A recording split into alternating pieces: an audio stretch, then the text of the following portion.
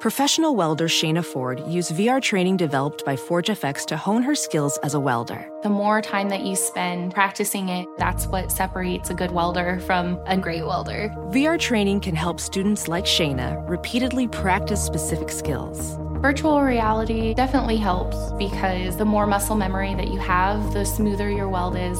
Explore more stories like Shayna's at meta.com/metaverseimpact. At Bet365, we don't do ordinary. We believe that every sport should be epic. Every basket, every game, every point, every play. From the moments that are legendary to the ones that fly under the radar. Whether it's a three-pointer at the buzzer to tie the game or a player that goes 2 for 2 at the foul line. Whatever the sport, whatever the moment. It's never ordinary at Bet365. 21 plus only. Must be present in Virginia. If you or someone you know has a gambling problem and wants help, call 1-800-GAMBLER. Terms and conditions apply.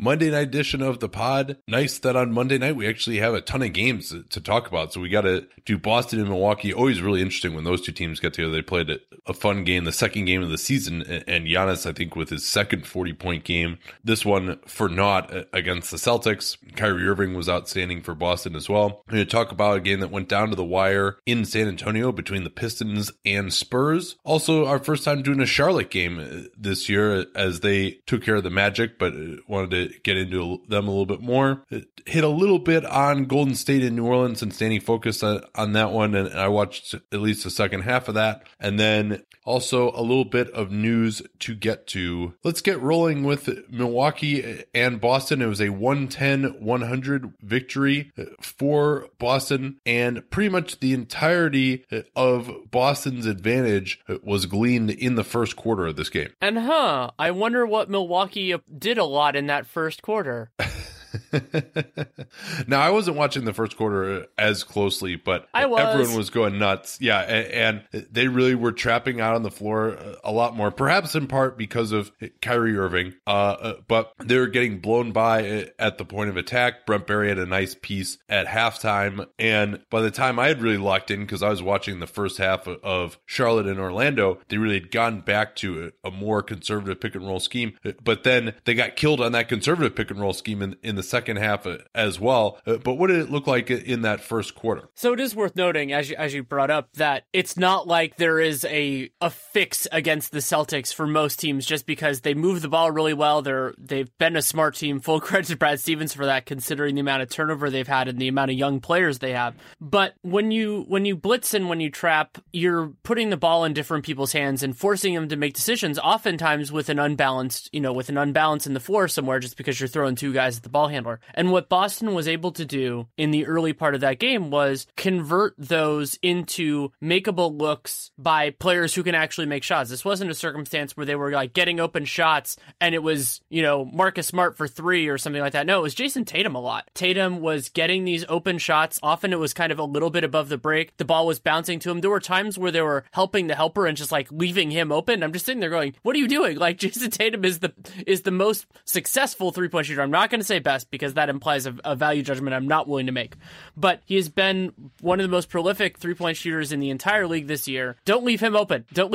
And they were leaving him open sometimes. And full credit to Tatum. And when they were getting on him a little bit, he was attacking. And a bunch of different guys had successful nights. And so that kind of led into then when they went away from that, and the Kyrie Irving just flamethrower started a little bit. And it's a reminder that while, there are some misgivings that we have on Boston as a playoff team, they are awesome. Like, their defense has had some really nice moments, and they have a lot of capable players. So that was really what struck me in this, was that I understood why Milwaukee wanted to get the ball out of Kyrie's hands, but there's a reason why that doesn't work against Boston. Yeah, Tatum, you mentioned him, 14 points on 4 of 4 3-pointers in that first quarter, finished with only 17. They really, after changing up, they did not get the open looks for him later on in the game. And Jaylen Brown actually got into foul trouble guarding Chris Middleton early. He got 3 3 fouls in the first 5 minutes of the game. So he was a non-factor most of the way until he got a couple of nice finishes at the rim in the fourth quarter. So they went to a more conservative style. The other thing that was interesting was that they only played their centers for 29 minutes. It was Giannis at center for large portions, including nearly the entire fourth quarter, except when they took Giannis out. And then they actually went with Middleton at center at times. No traditional bigs at all. And it was a really interesting defense, though, because most of the time with Giannis, rather than switching, he was matched up with Horford. They had him play conventional pick and roll defense. They had Middleton playing as a big in conventional pick and roll defense, and they really were just getting absolutely carved up just on the pick and roll. They weren't bringing a lot of help from the weak side, and so either the ball handler was getting right to the rim, or they were just finding the roll man time and time again. And this was with Smart in the game too. This wasn't even with Kyrie. And then finally late they started switching on Kyrie, and he just ate up Middleton with some pretty difficult shots. I mean, I felt at least they were making him make tough shots as Irving continued his clutch dominance this season. This was already, I believe, the third game between these two teams because they played that on the second game of the year right after the Hayward injury on that back-to-back, and then they played the game at the Mecca, which was fun. And so we already have 3 games of sample of Giannis basically trying to dunk on Aaron Baines as many times as humanly possible, sometimes succeeding, sometimes failing.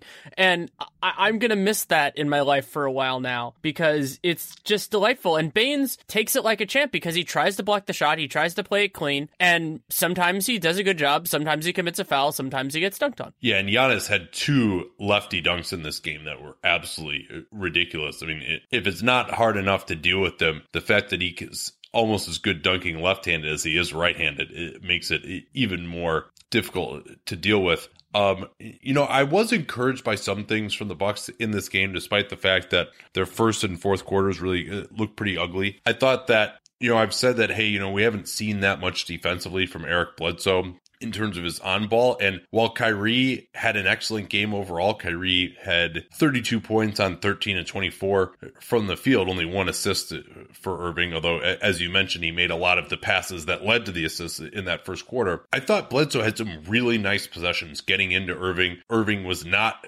comfortable against Bledsoe a lot of the time, but Irving was able to beat guys backdoor. Boston really used some nice backdoor cuts at times as well when the Bucks were helping a little bit.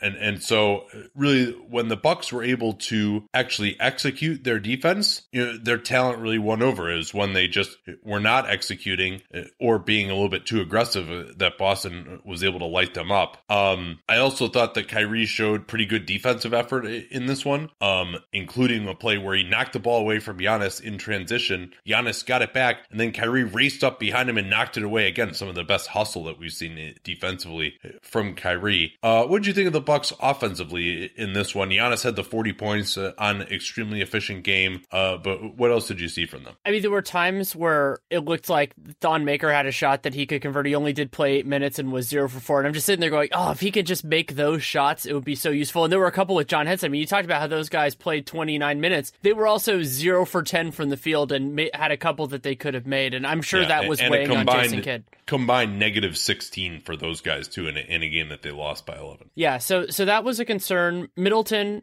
I feel like at this point he's Chris Middleton. He takes some shots that are harder than I would love to see him do, but he's a good offensive player. And, I wonder with the Bucks, I've wondered this for a long time, whether they can do more to just generate on cuts and things like that. Just generate more easy offense by guys that are not Giannis. And it's a challenge. I mean, it certainly is for any team, but I would love to see what they can do to unlock it, because remember, this is a team when they play Giannis that actually has a lot of athleticism out there, that has a lot of guys that are credible shooters that you have to actually stay on. So it feels like there should be these pockets that would be open in an offense that they just don't seem to have. Yeah, and they don't really seem to do a lot of spread pick and roll type of stuff. They don't really tend to do a lot of plays where they're spacing the floor. We've complained about Middleton and the fact that he doesn't space out and take enough threes. They have been helped offensively by the fact that Bledsoe has returned to form. He's averaging 20 a game over his last 5 and shooting 46% from three-point range on about a little over 4 attempts per game. So a reasonable number of attempts, and he's looked more comfortable taking the 3. Not getting a ton of field goal attempts. He only had 9 in this one, 9 in his last game against Sacramento, but he dropped 18 points in this one because he went 3 of 6 from downtown. I would like to see him get even more chances, potentially. And again, with just more of Middleton spacing the floor instead of him being the guy to create the offense. Malcolm Brogdon got a lot of shot attempts, but really struggled to finish at the rim. He was 4 out of 13. At least they played him a bunch of minutes. But even then, because they are a little bit shorthanded right now without Teletovic, the rest of the bench was not good. DeAndre Liggins continues to kill their offense whenever he's out there. Jason Terry looked like he might have injured his hamstring late in the game, and they had a nice run with him out there in the second quarter, but then he really struggled defensively during that period at the start of the fourth where they were getting cooked at pick and roll defense every time. And it looked like, I'm not sure about this, I had a little exchange with Dylan about this on Twitter. It sounded like the Bucks were saying weak, which means send the guy to his weak hand. Usually it means that could mean something else, meaning like it's coming to your left side. But generally, it looked like they were trying to direct the guys towards the left side, especially Smart, and that they just couldn't keep him on the left side of the floor. And then he was getting to his right hand in pick and roll, and it's much easier for most guys to make plays going to their strong hand in pick and roll. Or, you could go under on Marcus Smart too. Like, how about that? I mean, it's allowed. You could give that a shot. I was thinking in this game, there are a couple different ways that Milwaukee can fill those minutes that Terry's getting and Liggins is getting. And Jabari Parker is certainly a good way for it once he comes back. But they've also been really missing Dellavedova. I think the end game here, should Kidd be willing to do this, is to just go Brogdon and Dellavedova, Carlisle style, on the second unit and play those guys together, because when you're short on wings, just play extra point guards. There aren't really teams, even the Celtics, as good as their wings are, that are really going to make you pay by going a little bit small in the second unit, and I think would give them more shot creation, give them more of an identity. Of course, Dellavedova has tendonitis. I don't think he has a timetable even yet, so we don't know when that's going to happen, but he would be a big help. Yeah, I guess that's true. I'd forgotten that he was out, and obviously Teletovic had that surgery, which ostensibly is only going to be a 4-week absence, but you know what I say, when someone has knee surgery and they have that sort of short of a timetable, I'm always quite skeptical of that. A couple more notes from this one. There was a period where Giannis and Horford were guarding each other, and I thought that was fascinating. Horford scored on him in the post a couple of times. Giannis, not that great of a post defender against like traditional post guys, despite his length. Just wasn't really aware that like Horford loves to get to that lefty hook, left shoulder hook in the post. And then Horford trying to guard Giannis, even backing way off of him, Giannis would just kind of get a head start and then was able to just shoot a layup going right down the lane line. And his touch seems to have returned on those shots lately. He was making a bunch of those kind of 4-foot, 5-foot runners that are almost really more like layups to him because he has so much length. And the other thing he can do, I saw that a couple times in this game, is he's so long that he can get a layup around a defender, which is just, it seems like physically impossible when you think about how big NBA guys are, but he could just kind of reach past them and throw it past the contest. It's crazy. Anything else you wanted to say on this one here? I thought it was good that the Celtics were as solid as they were when Rozier was in the game. I've liked him in the time he's played. He's not, I don't think of him as the best thing going when the Celtics are doing well when he's on the floor, but it seems like he's on the floor for a lot of those times, and this was one of those games. Yeah, and Rozier plus 15 in this one, had 7 points, but I thought his defense was very solid. And the other thing I wanted to say too is that Kidd, played his guys a bunch of minutes again in this one. I was happy at least that he extended Tony Snell, who had another really efficient game, 3 of 4 from 3-point range, 11 points on 8 shots. Did not play Bledsoe as many minutes. I think also maybe that's because of the knee problems that he's had. They really don't want to extend him quite as long. But with Giannis playing the 39 minutes, Kidd has done this a lot of times in close games where he plays him basically the first 18 minutes of the half in the second half. And then just as they're starting to make a comeback, then he has to go out, or anybody's going to be exhausted, especially the high intensity and like pushing the ball in the fast break, which is what makes Giannis special. To play 18 straight minutes really seems like a ton. And I'm guessing that this plan of playing him for 18 straight minutes is not something that's like, in consult with the Bucks sports science staff. You don't see them recommending that sort of a thing generally. Can be usually the idea is, I think, shorter stints with little breaks in between them. Okay, we'll move on to Charlotte and Orlando, but first, this from our friends at SeatGeek. I use SeatGeek to see these very Milwaukee Bucks as a fan. When I was back in the Chicago area for Thanksgiving, the local NBA team, the Bulls, was not playing and barely qualifies as an NBA team these days. And my fiance really enjoys watching the Bucks. Actually, back since they beat the Warriors to end the 24-game winning streak, she's kind of just been enamored of them and all the length and athleticism that they have. So we went up to see them. They actually got crushed by the Wizards in that game, but we got an amazing deal on SeatGeek. 4th row seats, less than $100 a ticket. I also checked actually on the Bucks official ticket exchange site, and SeatGeek had much better prices. So we got a really good deal. It was awesome. And had some excellent seats. The reason SeatGeek is so good is that they save you time and they save you money. First of all, the app aggregates ticket selling sites together, so you don't have to go to a bunch of different sites now. You save time that way, knowing that you're going to have a great price in front of you just by looking in one place. And then they also do a great job of ranking tickets based on value. I looked at the map of the stadium, and I wanted to get pretty good seats because to get my fiance to drive 90 miles up to Milwaukee, I had to promise her that we'd have good seats. So I looked in all the 100 sections, and there's a little icon, a big green dot, showing that the best deal was in this section 212, I think it was, which is weird at the Bradley Center that 212 is actually like the 100 level, but whatever. And so I just clicked on that dot. I saw which ones were ranked as the highest value within a few rows of the court. Clicked on that. Done in like couple minutes. It was really an incredibly quick process. Despite the fact that I'd never bought tickets at that stadium before, I was totally unfamiliar with it. SeatGeek made it a total breeze. And if you never used SeatGeek before, you can get started with them and get a $20 discount off your first SeatGeek purchase via that familiar CapSpace code. Easy to remember because we talk about CapSpace all the time in the program. That's the SeatGeek app using the CapSpace code. Let them know that you came from us. So really, the number one takeaway here is that a guy who we both had actually a third team All-NBA, Kemba Walker, just dominated this game, and it really was a perfect matchup for him against this Orlando team that has been struggling mightily defensively of late. It certainly feels like against teams with capable ball handling, pick and roll point guards that Nick Vucevic is a big part of Orlando's ceiling defensively. You know, that there's a certain level that you just can't reach with him out there. He was getting cooked by Kemba with great regularity, and this was a game where Kemba was really effective, and I don't like, you know, in a game, especially with a point guard, like you can point to a lot of different things, but I just thought the offense looked great when he was out there on the floor. And that's all true, even though he ended up only making one of his 8 threes. Like, I thought Kemba was he was dictating, he was getting good looks for his teammates, doing a wonderful job, and he is the linchpin of this team. I mean, he was plus 13 in a 10-point win. Again, all of their best moments for me were when he was on the floor, other than Frank Kaminsky going completely insane at the end of the first quarter. Yeah, Kaminsky, although eventually just finished with 14 points actually on 16 shooting possessions. So he ended up not actually having an efficient game, although he was plus 9, in large part because these Orlando bench units are just so limited now. Ross is out.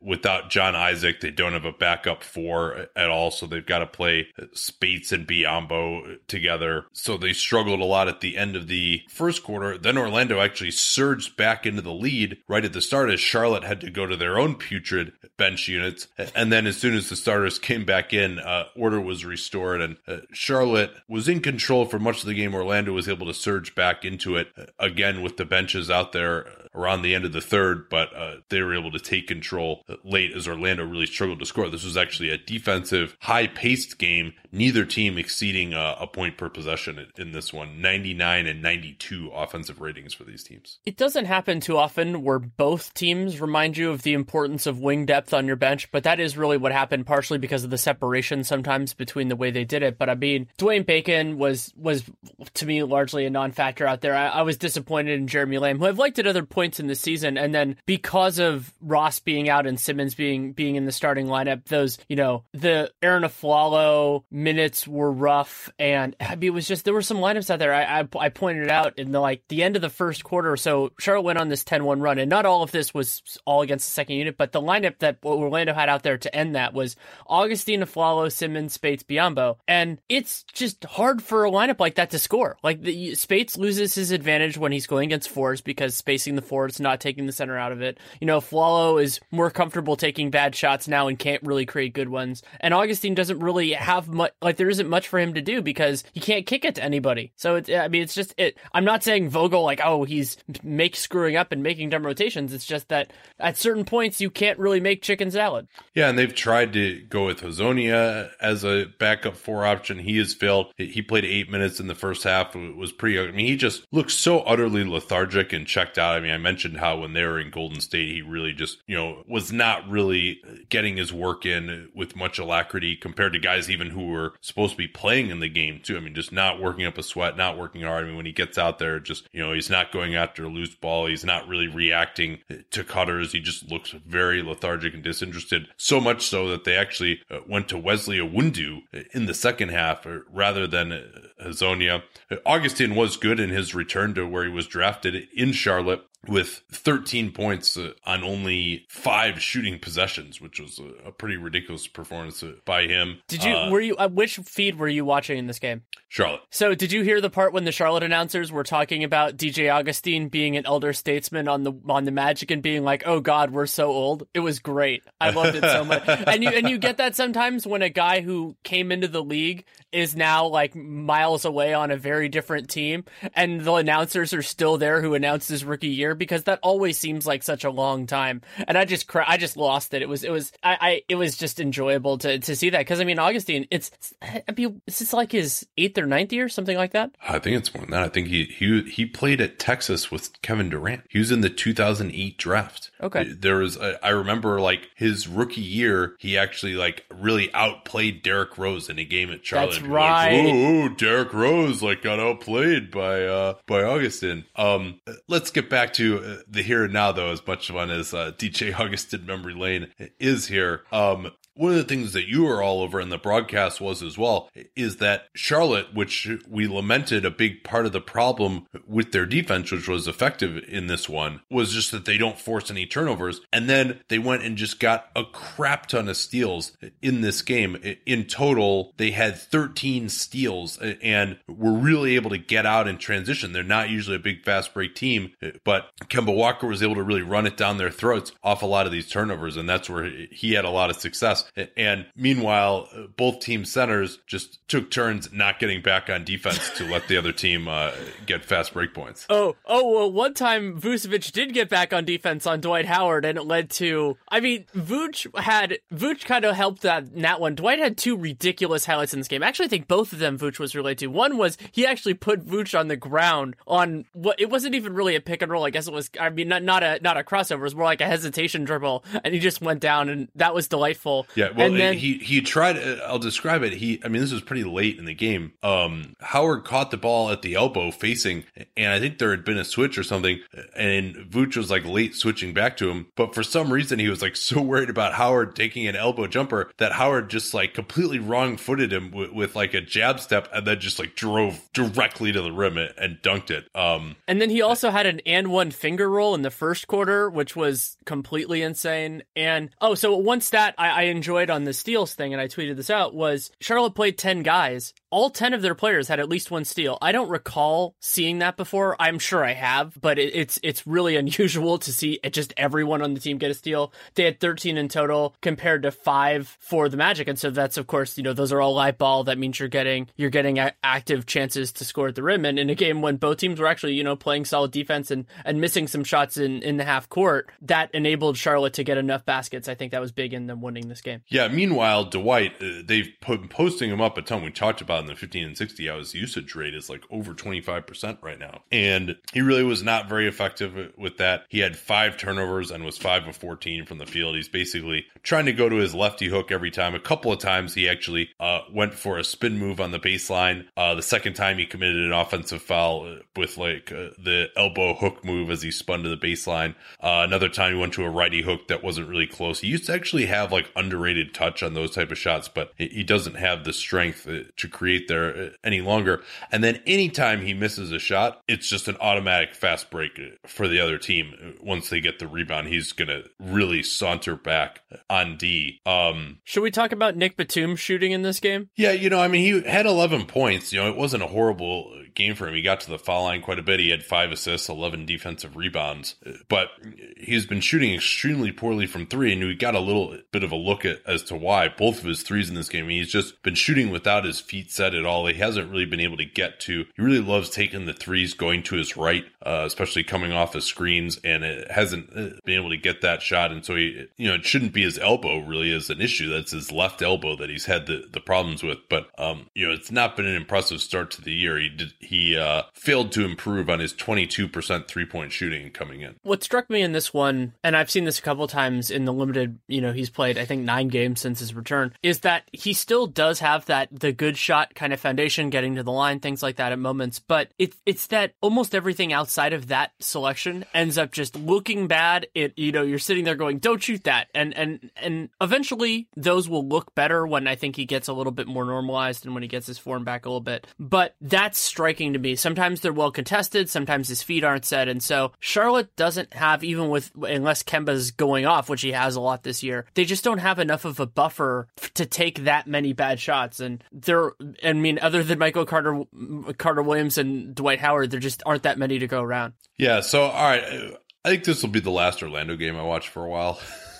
I watched them on back-to-back days. Yeah, no, I mean, because they were like the big story early on, and then we saw them in person. I was like, all right, we got to really lock in on this team. And it hasn't been the case with the Pacers, but I mean, it's been pretty reductive. They were hitting a ton of threes, and their opponents were missing a ton of threes, and that has regressed. Aaron Gordon, although he did have that 40-point game last week, really struggled from outside in this one. 4 of 15, 2 of 7 on 3-pointers. And Gordon, I mean, he's going to be a guy who is probably going to be pretty inconsistent because, as we mentioned on the 15 and 60, they're not running a ton of plays. They'll run a few sets for him every once in a while where he gets a screen to the 3-point line on a zipper cut coming up the lane to take a 3 at the top of the key. But generally, they're not running a ton of plays for him. He's not going one-on-one. He's not a guy you can just kind of throw the ball to. He's still going to have a lot of his action created by others, and so depending on how the defense is playing him, he may not get as many attempts, but 15 certainly he did lead the team in shots this time, but you're still not going to him as like an every down back, I guess you can say.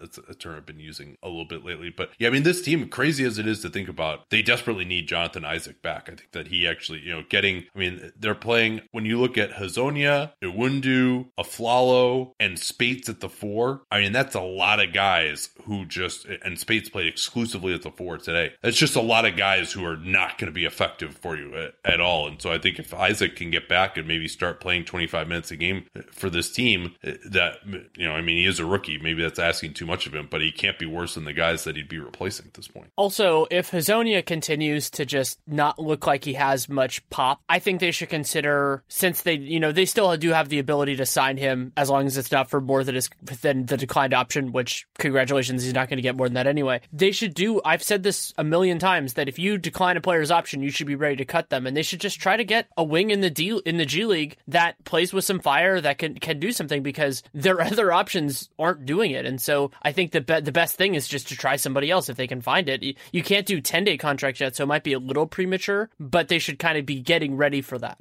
Yeah, or you'd think they could give Iwundu more time, although certainly he has provided no indications in Summer League that he is remotely ready yet. So one quick thing on that. So we've talked a little bit about the East playoff picture. We just did the 15 and 60. I'm pretty much at the point right now where, absent new circumstances, which of course can happen, I'm not expecting the Magic to make the playoffs. Is that where you are? That they're below that like fringe category? Oh yeah, I mean, I think they're 8 and 14 now. They're 10 and 15. Okay, yeah, I guess that's right. They won yesterday. Yeah, especially with the injury issues with Ross being out now. I mean, if they could get back to being totally healthy, it wouldn't be out of the realm of possibility to me that they would play 500 ball from here on out. But already 5 games below 500 and still being injured as well, it's very difficult to imagine that they can get back in the mix here.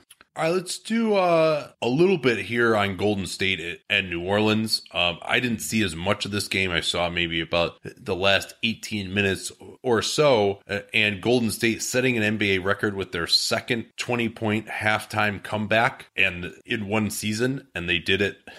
They already did it to Philly on their last road trip, and so they've done it now with like 50 games left in the season. Pretty impressive, definitely showing the switch flipping nature of this team. But how did they get down by so much in that first half? Because Cousins got his third foul. They were pretty close to being tied, I think, after the bench had a nice performance. They bring back in Durant and Curry, and then they get outscored by 20 in like the last 6 minutes of the half. Yeah, it was 5:30 left, and Boogie fouls out. That's right when the Warriors typically go to, well, they would go to Draymond at center in a big game, but in that one they went to Kevon Looney at center. And it was Looney versus Asik. And what happened at that moment was the Warriors wanted to do all that switchy stuff. And so what New Orleans went to was they're like, oh, okay, you're going to do that. Well, let's see what Kevon Looney can do on Drew Holiday. And Drew Holiday just went off. That was a big part of what happened. Second time this season that Drew Holiday has completely gone off on the Warriors. He was hitting everything, had a couple of threes, had a couple of drives to the basket. And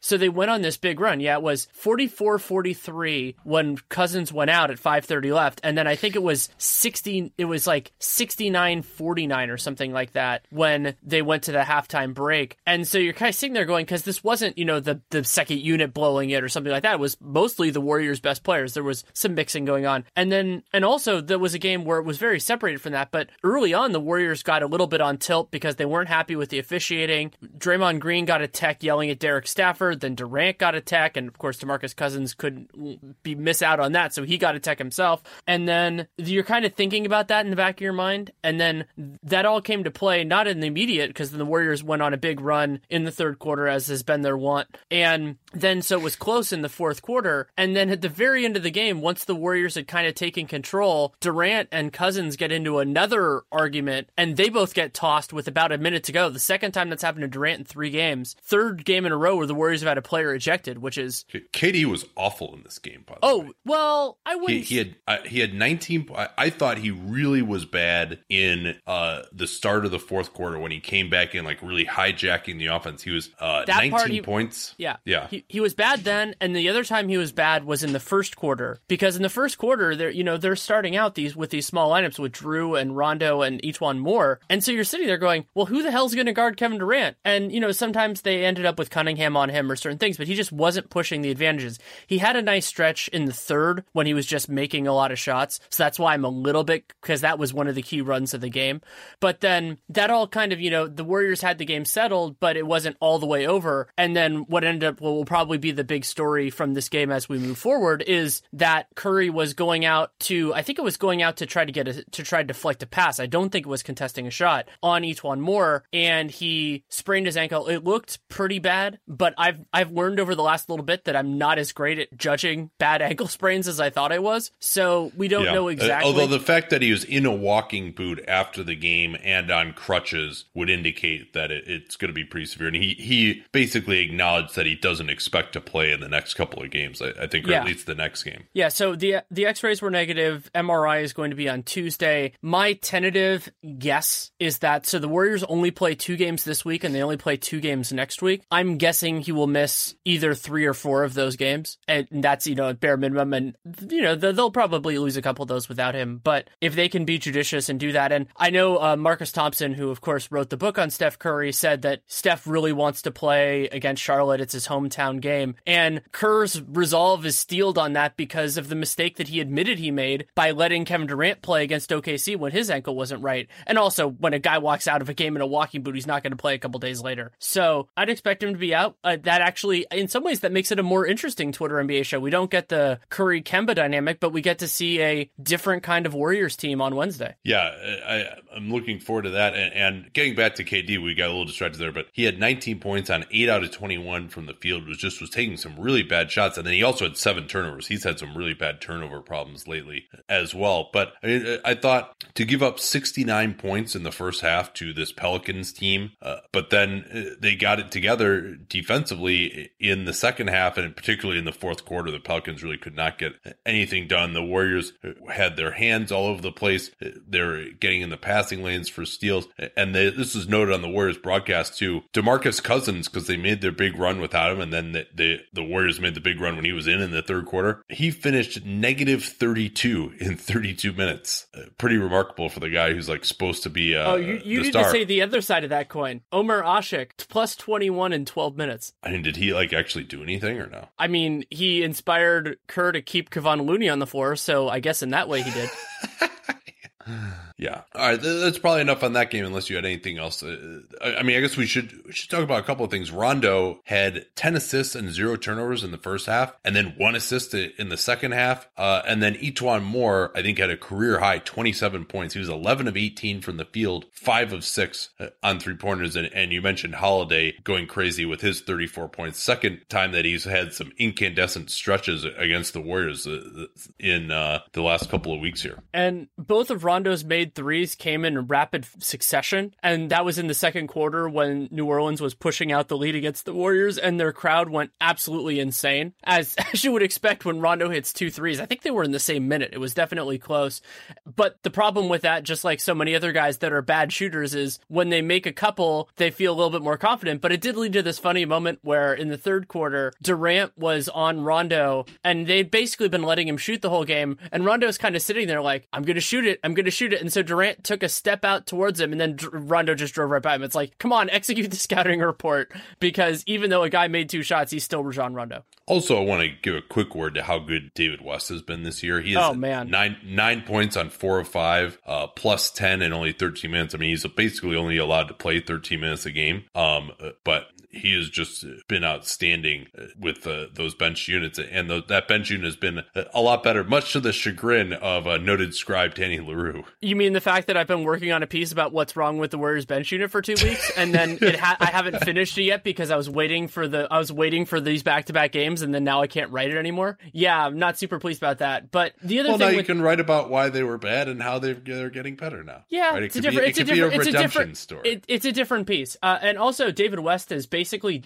doubled not only his career high block rate, but I mean, his career high block rate was last year, and before that he never had one over 3, and now he's at 7.7. After today's game, he has 26 blocks in 23 games, and for a guy who only plays 13 a game, that's really impressive. Yeah, and a lot of those too are like strips too, where it's kind of debatable whether it counts as a steal or a block. All right, let's move on to a really fun game in San Antonio between the Pistons and Spurs. But first, this from ZipRecruiter. ZipRecruiter is a company that I wish I had known about when I was hiring. Back in the day, I was involved in our hiring at the law firm that I worked at, and it really was difficult. I didn't know where to post jobs. Do I do it in like the San Francisco Lawyer magazine? Do I do it on Craigslist? We actually found some pretty qualified candidates on Craigslist of all places, but I wish I had known then that hiring could be easier, more streamlined, and less time-consuming. With ZipRecruiter, you can post your job to over 100 of the web's leading job boards with just one click. And then ZipRecruiter will put its smart matching technology to work. It actively notifies qualified candidates about your job within minutes of posting, so you receive the best possible matches. Now you're not waiting on them to find you. ZipRecruiter will tell them about you. That is why 80% of employers who post on ZipRecruiter get a quality candidate through the site in just one day. You don't have to juggle emails or calls to your office or passwords to all these sites. You can screen, rate, and manage candidates all in one place. With ZipRecruiter, the smartest way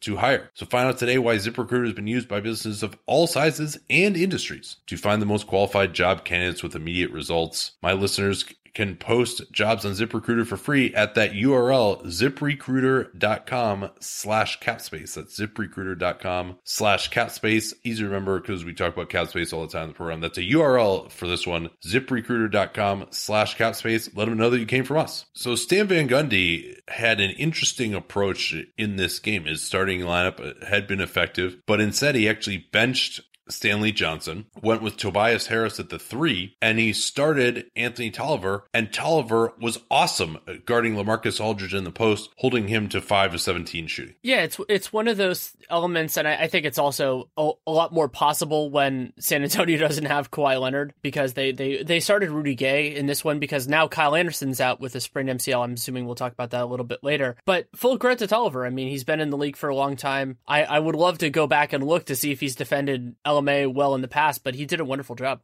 Nonetheless, though, the Spurs were able to persevere, and win at 96-93 as Greg Popovich countered, going away from Aldridge in the post, playing him at center, and they actually went to a spread pick and roll lineup that was absolutely unguardable. First, they were playing Bertans at the 4. He hit a couple of threes and really was causing problems with his spacing. Then they closed it out with Gay at the 4. They put Gasol on the bench, had Aldridge at center. And Manu Ginobili was exhumed as well, with more of that spread pick and roll play, giving them some kind of an impetus going to the basket because they didn't close with Parker and they wanted to have more shooting on the floor, so they didn't go with Murray. So they had Patty Mills, Ginobili, Gay, and Danny Green out there with Aldridge, and it really proved difficult for the Pistons to stop. They're getting a ton of open threes. Spurs usually don't shoot that many threes, but actually got up 31 attempts. It seemed like the Pistons were over helping at times, but it was difficult with the floor spread, and this is a great passing team that's always going to execute really well. So they put the Pistons into a lot of difficulty, especially with their bench units when they were spreading the floor with Bertans. And the Pistons led it. It was really quite the yo-yo. The Pistons led it by 9 throughout most of the third. Spurs came back and took the lead 79-73. And then the Pistons had an 11-0 run in 4 possessions right after their starters returned, with Reggie Jackson hitting some free throws. Tobias Harris hit a 3. Bradley had hit his 1 field goal of the game for an and 1. Stanley Johnson had a 3. And so the Pistons looked like they were back in control. And then the Spurs were able to claw back at that point and start shutting down the Pistons a little bit. And in the end, they outscored Detroit 27-20 to come away with that 96-93 victory in the fourth quarter. You watched this game more closely than I did, though. I cracked up, I think it was in the, in that fourth quarter. I watched the last 5 minutes because, of course the Spurs would be competitive in this game and then have a good chance of winning it. But Tony Parker wasn't on the floor for a lot of the best things that the Spurs did, but how do you think he looked physically? I didn't see a ton of juice from him in the second half, and he really only played 1 stint. I think he's on a minutes limit right now as well, coming back from that torn quad tendon. But it had an okay game statistically, 3 out of 5. I didn't see, it's always tough, especially when a guy is old coming back from injury. You're like, okay, how does he look compared to how he looked before? He was already aging anyway. I think it's possible to me that he could be a similar player to how he was last year. And you remember he had that great series against Memphis, much of it predicated on unsustainable 2-point jump shooting, a lot of it contested too. So, I don't expect him to play the way he was playing before he went down for the season last year. He does provide a little bit more in terms of transition and penetration, but, I'm not sure. They're starting him right now. I'm not sure that against the best teams, he's even going to merit 20 minutes a game. We'll have to watch that pretty closely. But, I think that's more about even just the player that he was aging into before the injury, not even so much that he's coming back from this injury. But I have to see more than just this one game and really kind of look at where he is statistically after, 15 or 20 games, especially because he was so much older.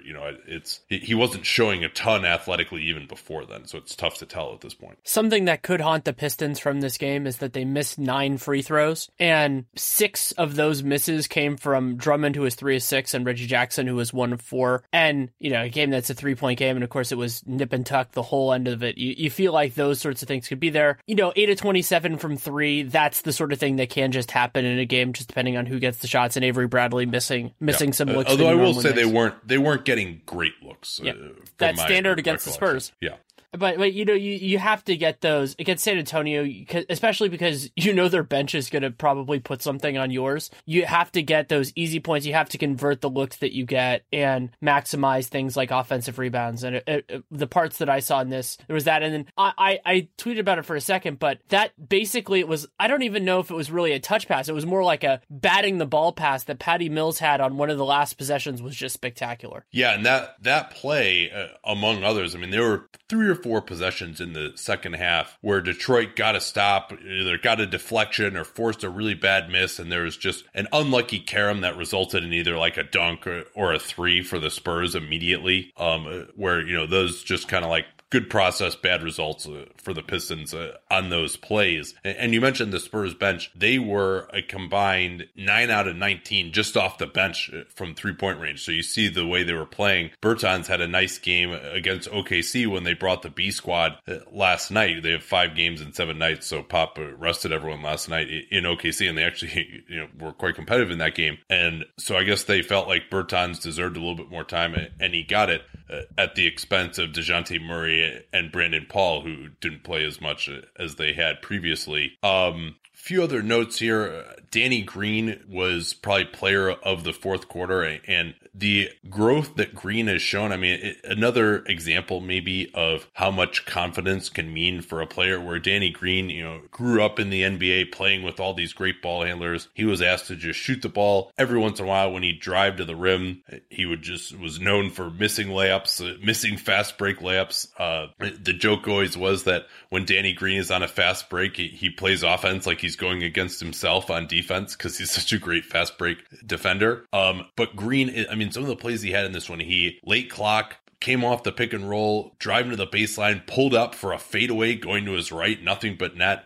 Another play, he split a pick and roll and started a drive and kick sequence that led to a wide open three. Just not the kind of plays you expect to see from him. Going to be this 31 as a free agent this offseason if he decides to opt out. And really remarkable growth offensively from him. And then the defense that he had in the fourth quarter was also just completely ridiculous. He blocked Drummond, right? Remembering that correctly? There was that one. Yeah. So Drummond was in the post. He was being fronted by, like Patty Mills or something. They throw it to him. Drummond turns to just go up for a layup. Pretty weak, by the way. Drummond is not really, you'd like to see him go up for the dunk a lot more than he does.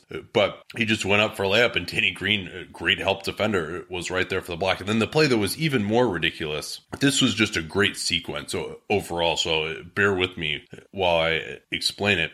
I noted in the Philly game that I really liked what Tobias Harris was doing as a help defender in the pick and roll. So one time down, he breaks up an alley-oop to LaMarcus Aldridge, and it was a really difficult play because he started off in the strong side corner. There was a pick and roll that started on the strong side, and then the guy got middle. And so in those situations, the strong side can become the weak side, and you're not supposed to leave the strong side corner. All of a sudden now, it's because the ball got middle, you have help responsibility. So that's a very difficult situation when you let the ball get middle. Part of the reason why teams don't want to do that, you can prescribe the help principles more easily. So Harris instantly reacts to that, comes over and breaks up an alley-oop to LaMarcus Aldridge, and that was impressive too because he's leaving Danny Green, a great shooter, who was in the corner. So the next time down, similar play, Tobias Harris comes over again, and Green, instead of just waiting in the weak side corner, cuts right in behind Harris, gets a layup, and then just misses the layup. He was wide open. And Ish Smith, who is really fast, gets the rebound and pushes the ball down in transition and does a Euro step. He's going in for a layup, has a pretty nice opening. And Danny Green, the guy who missed the layup, he must have been,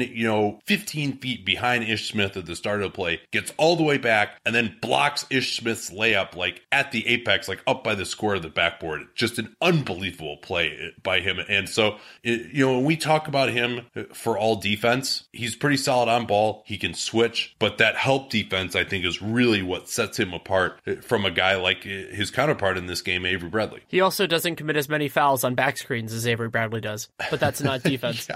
Yeah, this is, and Bradley really, like these last couple of games I've watched him, I've just been disappointed a little bit by, and he's a free agent to be as well, of course, by how selfishly he's kind of seemed to play. And this is a small thing, but the Pistons will run a play where they've got a guy with the ball near the top of the key, and Bradley will start in the corner, and he'll set a flare screen for a guy who just is kind of going to the corner himself, and then maybe that guy can go back door. But this is 2 games in a row where Bradley just runs into the guy guarding when he's supposed to set the back screen. He just doesn't stop because he knows that the back screen is just kind of like a dummy play and that the play's for him and he can run and get it and take the shot. And he's so eager to go and shoot because he's so keyed up to shoot that he just doesn't screen the guy, and he just ran over the guy's man for an offensive foul. He committed the exact same offensive foul because he was just so eager to go get the ball and shoot instead of just actually running the play and setting the back screen first, which ironically enough, of course, will get you open more often if you set a good back screen than if you just try to run to the ball. And it was very frustrating to see. And again, his shot selection was not great. A lot of ugly shots in this one on the way to his 1 of 9 from the field. Anything else from this game, or do you want to do a little bit of news before we head out? Yeah, a couple more small notes. Eric Moreland, who's playing backup center right now for the Pistons, he took a couple of charges, both of which were legitimate. Now, he was out there and really was struggling to deal with that spread pick and roll attack late in the third and early in the fourth, but he actually, the Pistons broadcast had this stat, which I thought was a good one. He's averaging 0.93 charges per 36 minutes, which is second in the NBA. Stanley Johnson had a nice game, one of his better offensive games, got to the foul line for 7 attempts, had 14 points, but did show some bad decision making when he would catch the ball in the corner.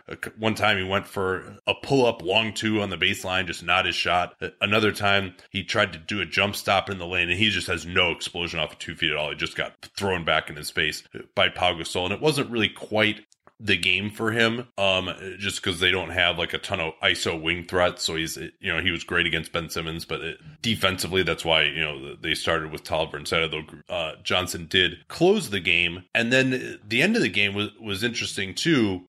Pistons are down 3 after Manu just turns it over against Stanley Johnson. Jackson gets into transition. Andre Drummond tips it in. They're down 1. There's a 5-second differential. Rudy Gay gets it in ISO, just bricks a 3 from the top of the key. No play run at all. And the Pistons got a shot clock violation. The shot just hits the backboard. They're ready to roll down 1. And oh no, hold on a second. They called a loose ball foul on Tobias Harris trying to box out LaMarcus Aldridge. And technically the illegal contact occurred before the shot clock violation, but the Pistons really got screwed on that one. Like, Aldridge wasn't in position to get the rebound. He could not have possibly gotten the rebound because it didn't hit the rim. It was a shot clock violation.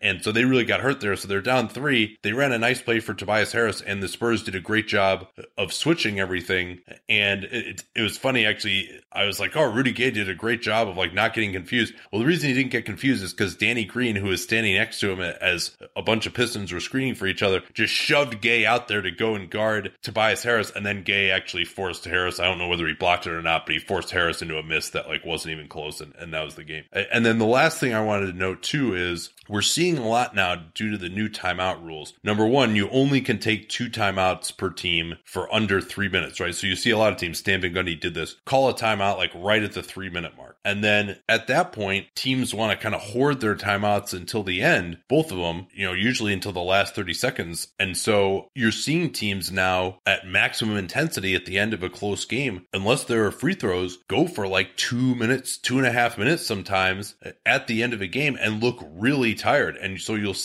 ironically, you'll see more fast breaks when teams are tired because the other team's just not getting back, or they'll just make a dumb turnover, and like some guys will have energy and some won't. And so you get a lot more odd man rushes out of that. And so we've seen more fast break play, more ragged play a lot of times in the last 2.5 minutes of games before the coaches want to start taking timeouts again. And this could and should lead to eventually changes in the sub-mechanics in the fourth quarter. I could anticipate a little bit of changes just because you want your guys to be more fresh because the differences matter a little bit more. Yeah, it's tough though because there aren't really great chances to sub at that point, and you want to have your best guys out there in the last 3 minutes of the game. I mean, maybe you could say, all right, we're not going to play guys quite as much earlier, but if you got to play for 2 straight minutes, no matter how tired you are, how much you played the rest of the game, and you're going to be pretty tired playing 2 straight minutes of really intense playoff basketball. Right. What I'm thinking about more is the idea of bringing guys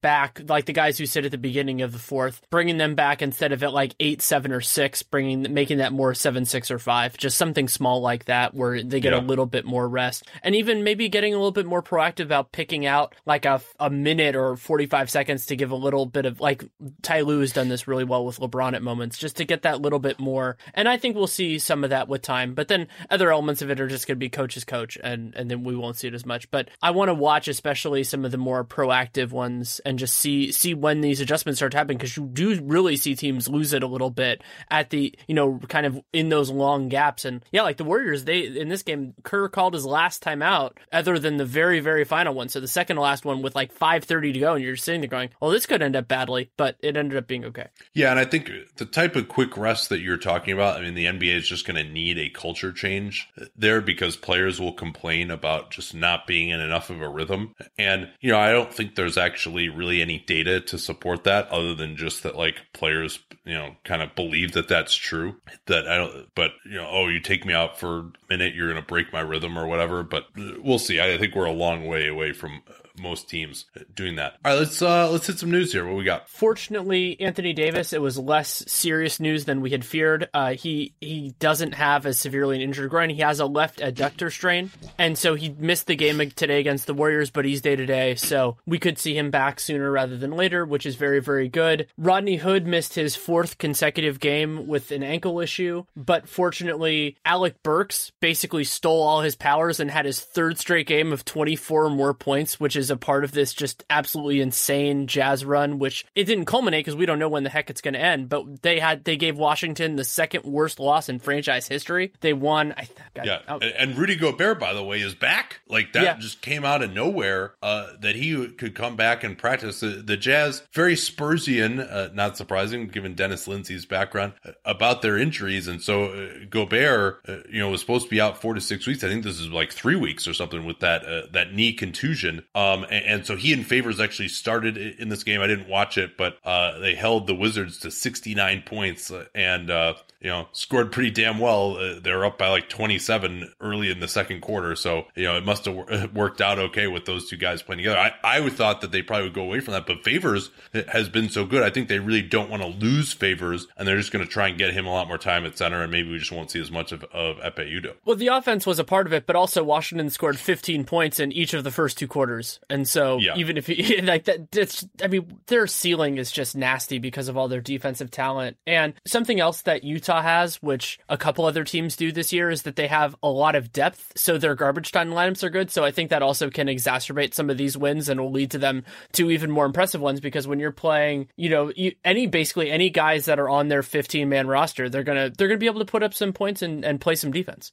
Pretty crazy though that number one, that Utah could struggle so badly to score, the first 10 games of the year, and then Gobert goes out and you think their season is done, and they come back and all of a sudden become this offensive juggernaut. Their offense is like better now than it was when they had Gordon Hayward. They could be top 10 after their next game. They're 11th right now, and they're percentage points away. We talked about Kyle Anderson. Sounds like a grade 1 MCL sprain for him, expected to miss 2 to 3 weeks. So if it were grade 2, we'd be talking about 6 to 8 weeks there.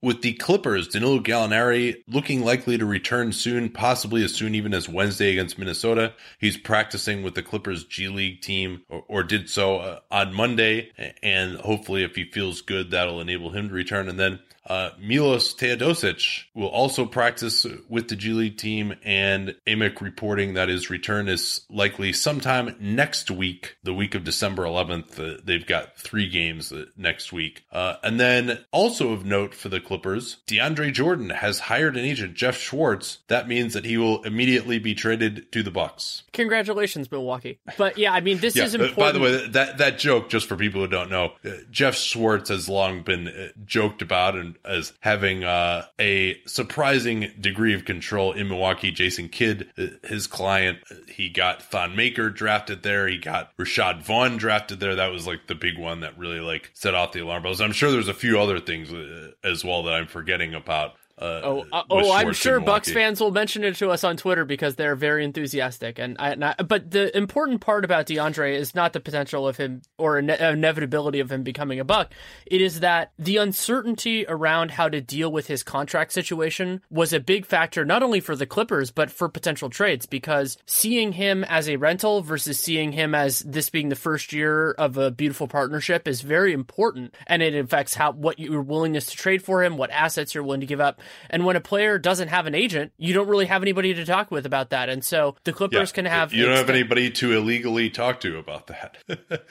As Bobby Marks noted on Twitter, which is a great point. There aren't really any back channels to go to that are reliable there. Right. And so we'll see if that affects anything. I still think many are underappreciating the possibility that he could just straight up sign an extension with the Clippers. And well, actually, Woj's piece on this noted that they had offered him him an extension over the summer. Presumably that extension would have been for the most that they could pay him. And he said no, but maybe, now with Schwartz in the fold, they might do that. But I think, noting here with Teodosic coming back and with Gallo coming back, they've already got Beverly out for the year and Griffin is going to miss time, of course.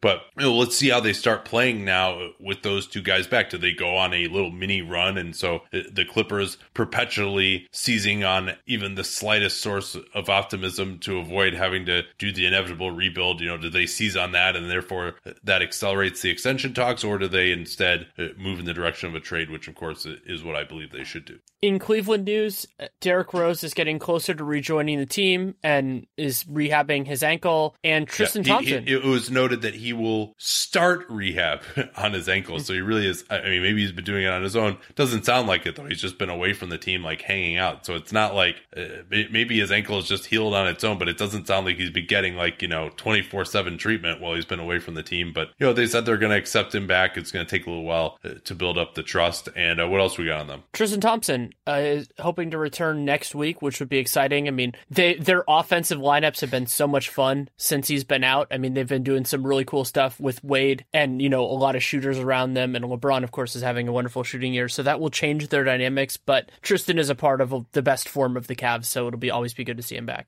Shaun Livingston missed tonight's game against New Orleans due to a suspension for making contact with an official, but Courtney Kirkland is suspended for a week for making contact with Livingston. It was a bizarre circumstance, and there was a lot of arguing, as there often is on Twitter, about it. And I thought what was more striking to me about it, beyond the fact that Livingston just doesn't have that rep, is that it was one of the first times I can remember a ref starting out fairly close to a player, them having an argument, and the ref moving closer. And that just doesn't really happen very often. And I'm guessing that was a part of the message they wanted to send to Courtney Kirkland was, hey, this is not how we dissipate disputes. But, I think that was a reasonable effect for both of them involved. And I'm assuming the NBA Refs Union is not going to be super thrilled about it. But, from my layman's stance, without really hearing what was said and really seeing more of the movement of it, I'm cool with it. In Seattle, the city council moving towards the plan of renovating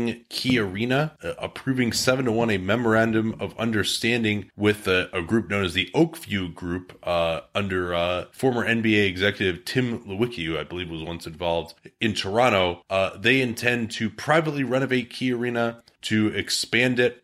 There's always talk about how the Key Arena footprint was too small, and we'll see. Hopefully this goes a little bit better than the last Key Arena renovation, which in 12 years was deemed to be obsolete. But they're hoping to reopen in time for the 2021 season. They're focusing more on the NHL, but obviously this could be an option for the NBA as well. But this is another blow for the Chris Hansen group, which always a bridesmaid, never a bride. It seems like with Mr. Hansen, they wanted to build an arena near Safeco and CenturyLink Fields, and there's this whole controversy where the city council wouldn't let them eliminate this street that would have to be blocked off so they could build the arena, and people were taking video of the street to see how many cars drove down and stuff. But it looks like that plan is now on the back burner, and this Key Arena renovation is more likely to occur. And then in Washington, John Wall saying he's not really sure of his timetable